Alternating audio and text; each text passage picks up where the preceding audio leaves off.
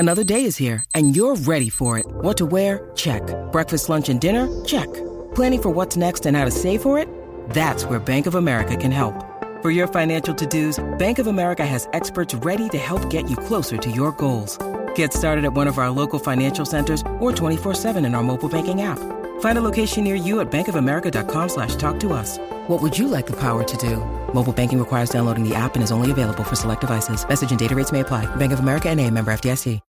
When you need mealtime inspiration, it's worth shopping Kroger, where you'll find over 30,000 mouth-watering choices that excite your inner foodie. And no matter what tasty choice you make, you'll enjoy our everyday low prices, plus extra ways to save, like digital coupons worth over $600 each week. You can also save up to $1 off per gallon at the pump with fuel points. More savings and more inspiring flavors make shopping Kroger worth it every time. Kroger, fresh for everyone. Fuel restrictions apply.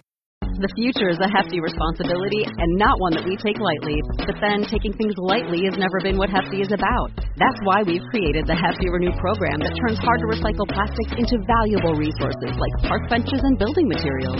To participate, simply fill up an orange Hefty Renew bag with accepted items, tie it up, and drop it in with your regular recycling. That's it. It's that easy. It's time to rethink recycling with Renew. Particular valued resources may vary by geography. More info available at heftyrenew.com. IFL TV is now sponsored by the Wall Street Memes Casino. Sign up today for the ultimate betting experience. Deposit $10 to get a $10 free bet when using code IFLTV24. This is Kugan Cassius for IFL TV. We're in Saudi Arabia here for Day of Reckoning. I'm joined by Jarrell Miller, who I've just been taking around the hotel on a little tour for the last 15 minutes. You kept your patience there, to be honest with you. I thought I was going to annoy you then. If it was anybody else, I wasn't going to do it. I definitely went back to my room. But since it's Coogan, I'll follow you around the hotel for 20 minutes. Probably was 20 minutes. First of all, how are you? I'm alive, brother. What can I say? I'm alive. I'm healthy. You know, so another day, baby. Another day. Is that enough for you at 34 years just to be alive? Is that? I mean, where I come from, shit, it's just so funny. Sad to say, one of my childhood friends, I just found out he got stroke last night and died. And I woke up to that this morning. So, you know, coming from, you know, Brooklyn and Queens, man, making it 30 is a blessing. I'm very sorry to hear that. Yeah, that's what it is, man. It's life. What can I say? Okay. Well, is Big Baby back? I mean, did you go anywhere? Are you back? How did you look at it? The shit talking, mean mugging, the bully, the guy who runs up on people and wants to slap them all the time. Is he back? Hell, motherfucking yeah, he's back. Of course I'm back. Listen, man, time difference is a little different over here. So, you know, I'm kind of relaxed. I'm kind of chill. Yeah, but I'm back, baby. Was I gone? Definitely was gone. I was not thinking about boxing for 2.5 years. You know, I was going through breakup, divorce. I was in the streets again, you know, just, you know, surviving, doing what I do best, you know, just, you know, stay out of trouble the best way I can. But boxing was definitely not on my forefront, even though Vada was testing me for 2 years, you know. But other than that, no, I'm back now. That's good. I needed a break. You think about it, though. You know, look at history. You know, Ali took off 2.5 years. You know, Mike was in, was in jail, incarcerated for a while, 2.5 something years. Floyd took off 2.5 years. I mean, they had more paper than I had at that time, so they could take off in 2.5 years. You know what I mean? But, you know, sometimes the body and the mind, the mental needs a little break, you know. From kickboxing to boxing since I was 14 years old, I've never really given my body a chance to, you know, kind of recoup itself. So maybe that's what I need spiritually as well, too, you know. Okay, let's go back to the original press conference in London. It seems like quite a while ago that press conference was. That I woke up. Yes, let's go to it. We'll come to Daniel Dubois in a second, but I think we found out this. I don't know what to call it. This confrontation with Eddie Hearn that you had. Uh-huh. We found out about it after that because wasn't realised, or I think a lot of people weren't aware that situation took place when it happened. Apart from possibly the people that were standing around you, but it didn't kind of come out until after. I just wanted to we've heard Hearn's comments on what happened from his side. Could you just let us into that bloody wanker? Now, what happened? It was like, I approached him, you know what I mean? I was angry with him, you know. Let's say a lot of funny shit in the media.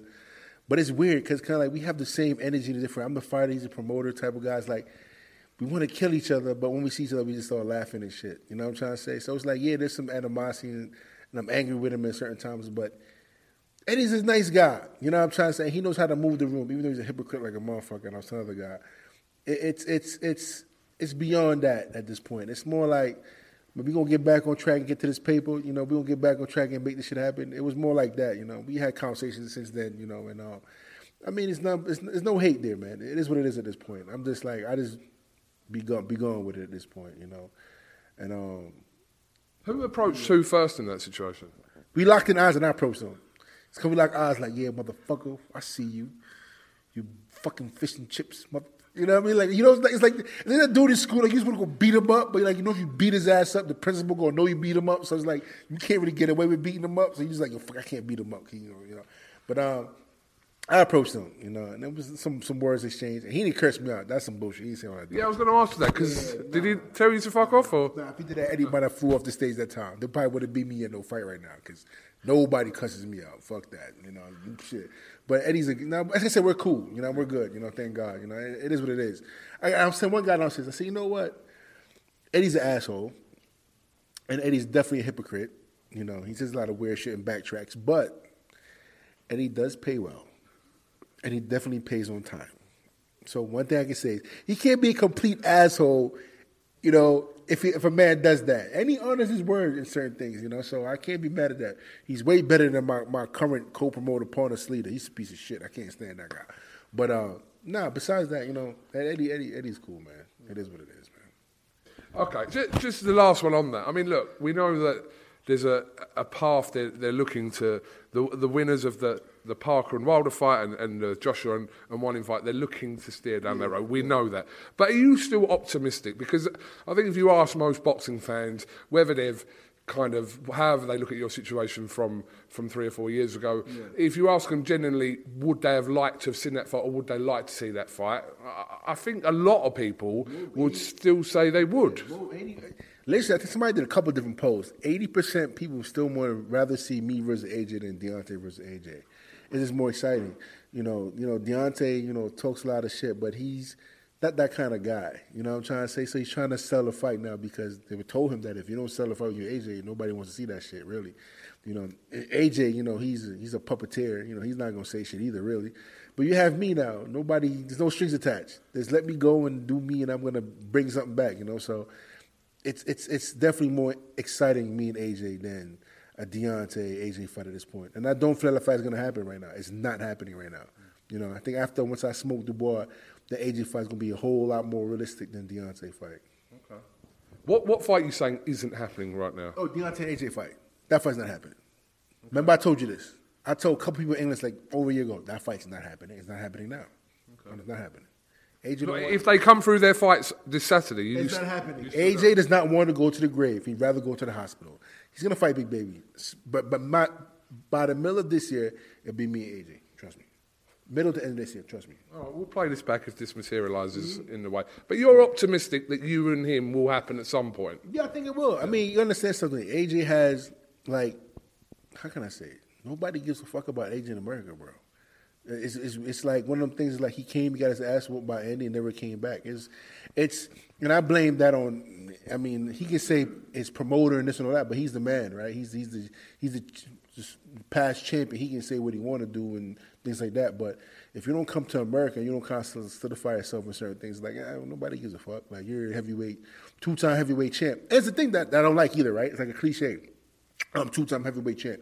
Just because 2-time heavyweight champ don't make you better than a 1-time heavyweight champ, because 1-time champ and you defended your belt like 10, 12 times. That's a bad motherfucker. But now you lost 2 times. So 2-time champ does not make you better than a 1-time champ. So I'm a 3-time world champion. Sounds cool, but you got your ass whooped 3 times. You know what I'm trying to say? So that's a cliche in boxing I don't like about it. But, I'm going to smoke them. Okay, but before any talk of Wilder, Joshua, whoever, you got a job to do in a very intriguing, a bit of a weird matchup when I saw it. I think when people saw the card announced for the first time or see rumours of the card, the fight with you and Daniel Dubois seemed a bit of a strange fight that was put together. Can you talk to me about when they approached you about this potential fight? How did it all go down? Definitely. So the first person that came across my table was my brother Derek Chisora. I'm like, Chisora fight me? I'm like, shit, let me hit him up on debut. Chisora, we going to fight? He's like, shit. I'm like, not going to happen. But then I heard that Joseph Parker might have fallen out with another opponent, and then they hit an opponent name yet. I'm like, nah, I don't want to fight Parker, though. Parker's my boy. I won't be able to muster up the strength to fight Parker. I just can't do it. So they said, well, Dubois pulled out of the Parker fight. I said, why? He said, Parker moved too much. I said, that was Dubois' excuse. He said, that's what I heard. I ain't going to tell you who told me this, but, I said, all right, let me know. He said, well, Dubois said he'll fight me. I said, Dubois said he'll fight me. I said, who's his coach? Don Charles. I said, he's a dummy. I said, sign me up. I'll take it. So once I heard it, I was game set. I was ready to rock and roll. You know what I mean? But I think it's a bad move. He coming off a loss like Usyk, who's smaller. He moves. You got stopped with a jab, and then you're fighting a guy who throws a bunch of punches, doesn't get hurt, and is just mean and hungry and motivated. It's a disaster for a kid like that, man. I mean, I'm taking myself as being his manager, his trainer. This is a bad fight for him, And even when Don Charles and everybody sees me in person, they always say the same thing. Damn, I didn't know you was this big. I'm like, yeah, motherfucker, you thought I was a shrimp, So it's a different story, man, when you're getting there with me. So it's a bad call on their part. Bad call. Yeah, I think it's definitely the most kind of, when you look at the card as a whole, the one that kind of stands out as a very intriguing fight. Right. To reasons why, I think we can probably see more reasons why you would take this fight rather than why Dubois is being matched against you at this stage of his career. But, I mean, look, his last fight was against Alexander Usyk, so I suppose they're confident that they can obviously do the job on you this weekend. Yeah, I mean, you understand something that, style make fights, I get it, that, he did great with Usyk, so he's going to do even better against Big Baby. But, I mean, Tyson did good his last two fights, and look how he looked against Francis Ngannou. He looked like total shit. But when I'm trying to say style make fights, I get it. But stylistically, look at numbers, punch output, strength, the competition, the level we fought. Because I fought way better guys than he fought, and I've won. Every time he stepped up, he lost. So I'm trying to say he got wobbled by the South African guy. That wasn't even a crazy solid shot. So, and you look at the mental aspect of a fighter and where he's at coming off a loss, some bad management there. But either way, I'm getting paid to kick his ass, so it is what it is. On to the next. I'm going to do what I have to do. At 34 years, is it about, for you, earning as much money in the game, getting out, or is it about winning a world title? What is it for you? Oh, no, if I say about money, it's a sellout. No, it's not. It's more than just about money. I've always believed money will always come. That's if somebody would have told me it at 6 and 14 years ago when I started amateur kickboxing, that my journey was going to be this hard before I got money, I probably would have quit and did something else. So it's not about the money. I'm going to be world champion, 110%. I know it's going to happen. The thing is now is staying healthy, staying fit, staying out of trouble. I don't party, I don't drink, I don't do half a nonsense. A lot of these other heavyweight champions, these guys do. And a lot of them are burnt out if you look at them. I'm not burnt out. It is now getting in the top physical shape and staying there. And that's my whole goal, is being heavyweight world champion of the world. And it's going to happen because, listen, I'm entertainment, period. I knock people out, beat them up, submission, all day. The last time I spoke to you, I think, was in Dubai when you fought Lucas Brown, which was, probably about 8-9 months ago now. Obviously, you're in completely different kind of shape to what you was in that fight, so you've obviously strategically kind of trimmed down and, most definitely. Yeah, I mean, the Lucas Brown fight was kind of weird because, I had about maybe 5 weeks to get ready, and I was pushing like 350. I was in the gym hitting weights and doing stuff like that, but I wasn't really taking the boxing stuff serious because I had a lot of stuff contractually that kind of, I don't want to deal with it. But after Lucas Brown fight came about, and I watched, and it's so funny because I watched highlights of the fight. I never watched the whole fight until like last week. Guys knew I looked like shit. I'm not watching that crap. And I watched the fight. I'm like, I do a lot of punches, but what is sitting on my punches? My strength wasn't 100%. I was fighting a cold when I got to Dubai. It was just like a weird atmosphere. But at the same time, as soon as Lucas Brown hit me, it was like, man, fuck this. Fuck boxing. I'm just going to go in there and tear this dude apart. So I swing for the fences, and it felt good. It felt good just letting loose and letting my hands go, getting hit with a couple shots. But now I'm like, you know what? We're not doing that shit again. We got to go back to boxing, being technical, longevity's name of the game, being healthy, name of the game. And like I said, I got out the way, got some rust off. Now it's back to technical boxing, skill movements, staying in the pocket and slipping shots and hitting people. I remember, obviously, I was there after that fight, and you were challenged in the ring after that by one Manuel Char. Yeah. What happened with that situation? Did it go cold? No, it didn't get cold. Char's my boy. He's a good guy, too, and hats off to him. We got a WB order to happen in Nigeria around October. The investors pulled out, and we tried to get some other people, but... the money that Charles was asking for, a lot of people didn't want to put the bread up for the Manuel Char fight. Everybody wants full fight contract with me, and I'm just like, I'm not trying to sign my life away for 4 or 5 fights.